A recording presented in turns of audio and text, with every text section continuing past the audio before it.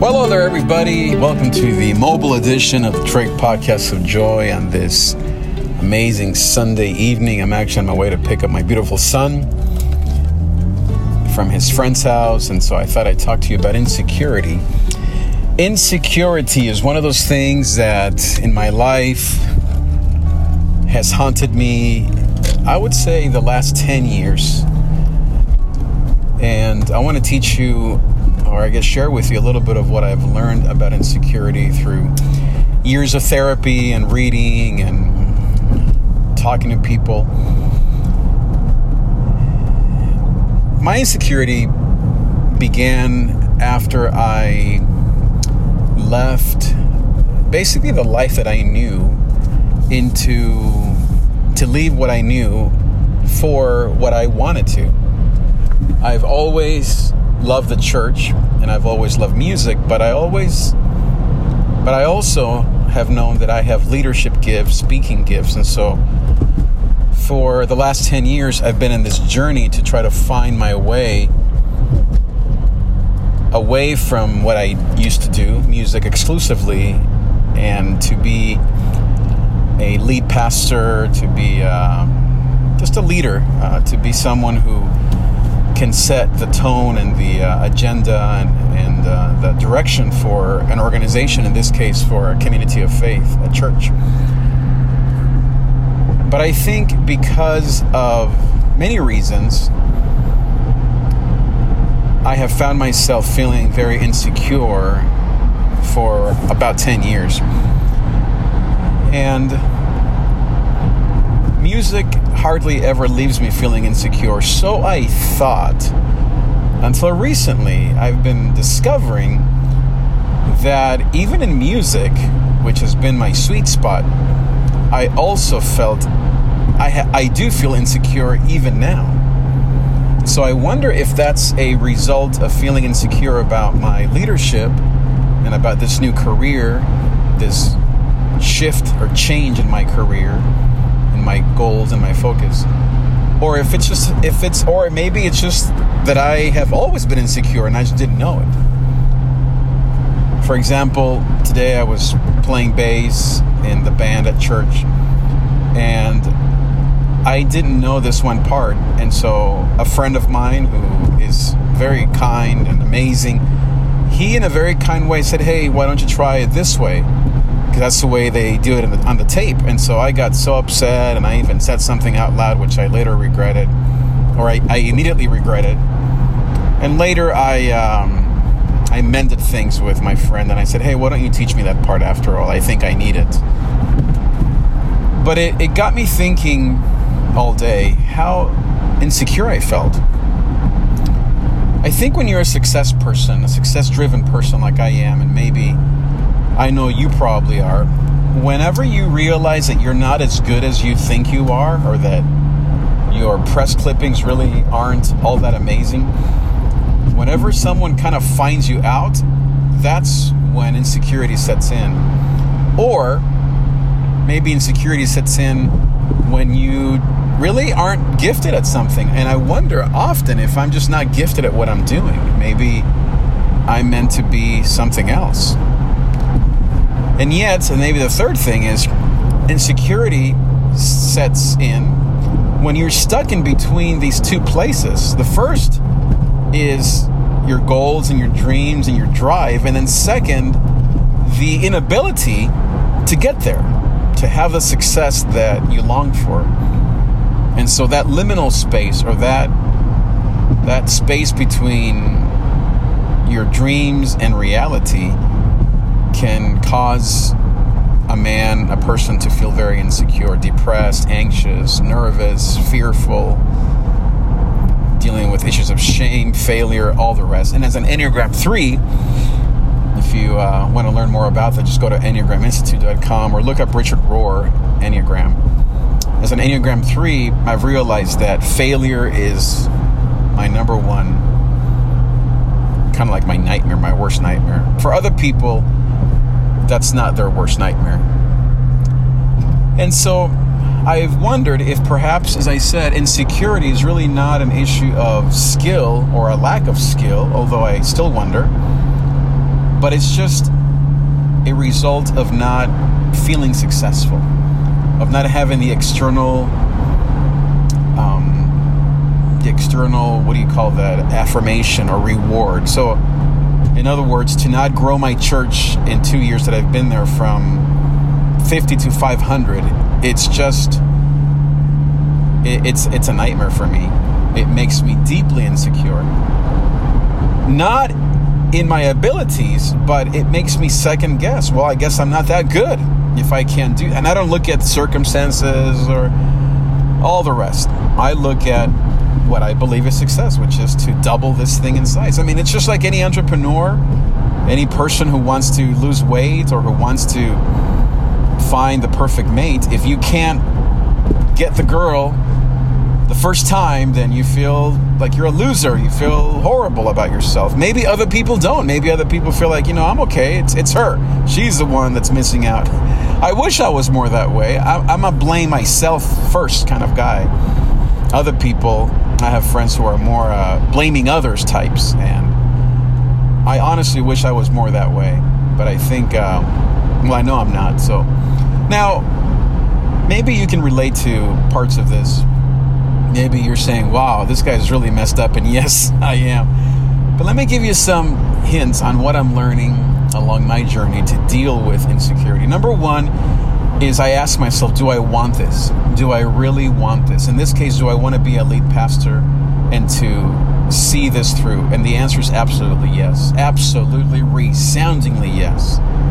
So you have to ask yourself, do you want this? Do you want this marriage? Do you want to lose the weight? Do you want to find the woman of your dreams? Do you want to see your business through? Do you want to write this book and write a second and a third one? Is this what you really want? Number two is, are you needing to develop some tough skin and perseverance?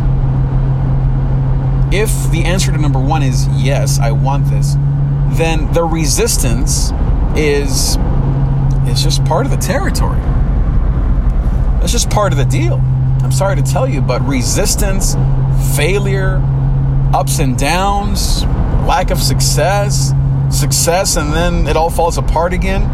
This is part and parcel to being a creative and a person that wants to change the world. I mean, even just something that's more maybe mundane. My beautiful wife, she's sick, and she has this cough that I had about 6 months ago, which it's like a walking pneumonia. It's something like that. You're up for 4 or 5 days, and then you're down, and then you're up again, and you're down again. And when you're up and you're feeling better, you think, okay, good, I'm at it. I'm done with this. But then you feel horrible again. Now, imagine her thinking, oh, no, I'm dying. No, it's just how this virus works. It's the same thing. Creativity and leading is like a virus. You're going to feel sick, and then you're going to feel amazing, and then you're going to feel sick again, and then you're going to feel amazing, and back and forth, back and forth. I follow a guy named Brandon Russell, I think is his name, and he is a CEO for ClickFunnels, which is a online marketing website. It's genius. I love it. It's all about sales and all this stuff. I was a part of his program for like a year, spent a bunch of money, didn't do anything, but I learned a ton. His story, he said that ClickFunnels is his 10th company. It finally made him a millionaire.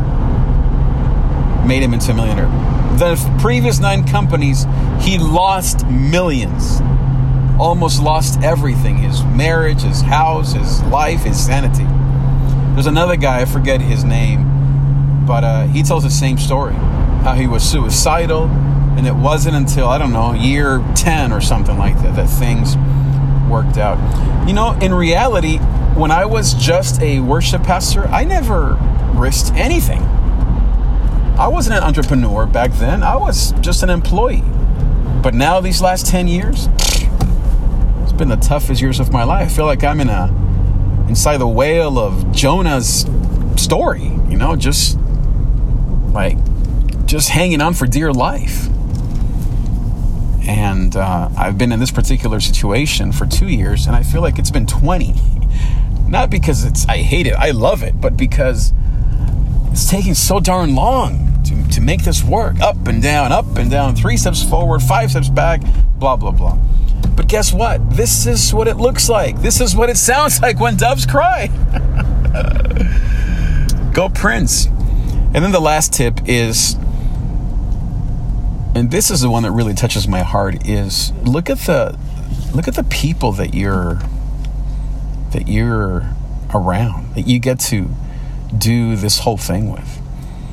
Look at the amazing people that you get a chance to work with and to come alongside and to serve and to love. I mean, doesn't that matter to you? Isn't that, quote, better than all the success in the world? Yes, like you, I want both. But, when I was at these larger churches and, quote, having more success, I hardly felt connected to people.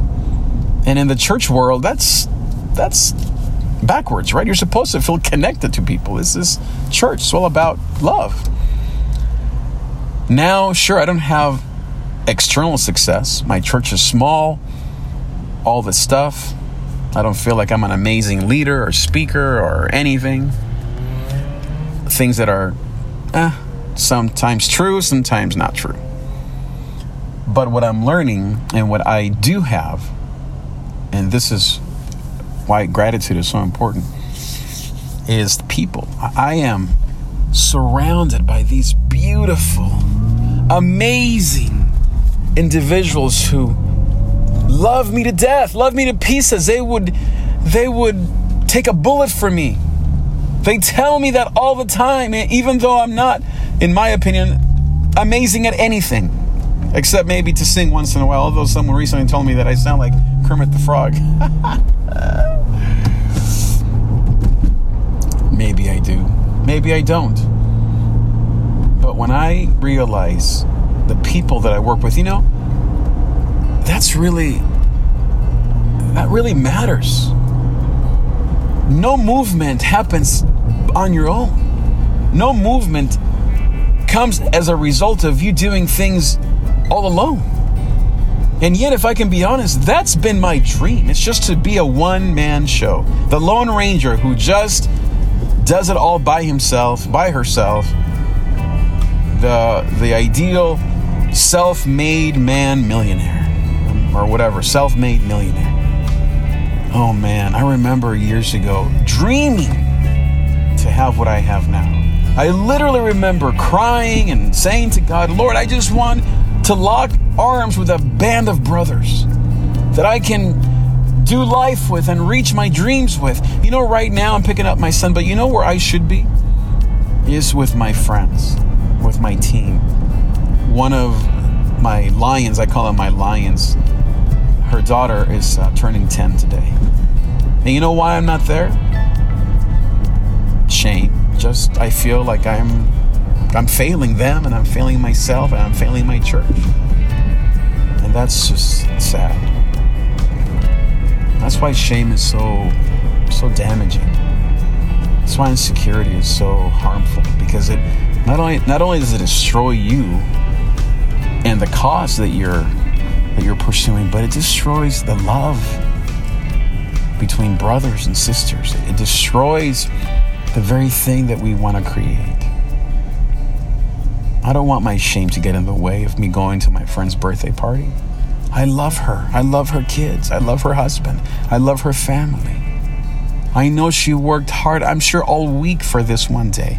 And I couldn't even go to her party because I was feeling sorry for myself. Yep. That's right. That's what I did today. Sit at my computer, watching YouTube videos, licking my wounds, because I felt so insecure about my service, about my sermons, whatever. That's what shame does. That's why we have to get rid of insecurity. So here's my question. What can you do today to get rid of insecurity? What can you replace it with? I would say replace it with thankfulness. What are you thankful for today? What can you be thankful for that will replace and will eliminate insecurity from your life? Do that, and I believe that we will all be better people, filled with more joy, laughter, and guess what? All the success that you want, whether it's money or friendships or justice or whatever you want, peace and love and fun, guess what? It'll come. It'll come in due time. Hang in there. Keep at it. Work hard. Persevere. It'll all happen in due time. Okay, talk to you later. Thank you for listening to The David Trigg Show. Find the complete archive at davidtrigg.com or subscribe for free through the podcast app on iTunes or Stitcher on Android. Each week, we bring you a message of joy, success, and personal power in spite of fear, anxiety, and depression. Because as we like to say, though there's pain in the night, gozo comes in the morning.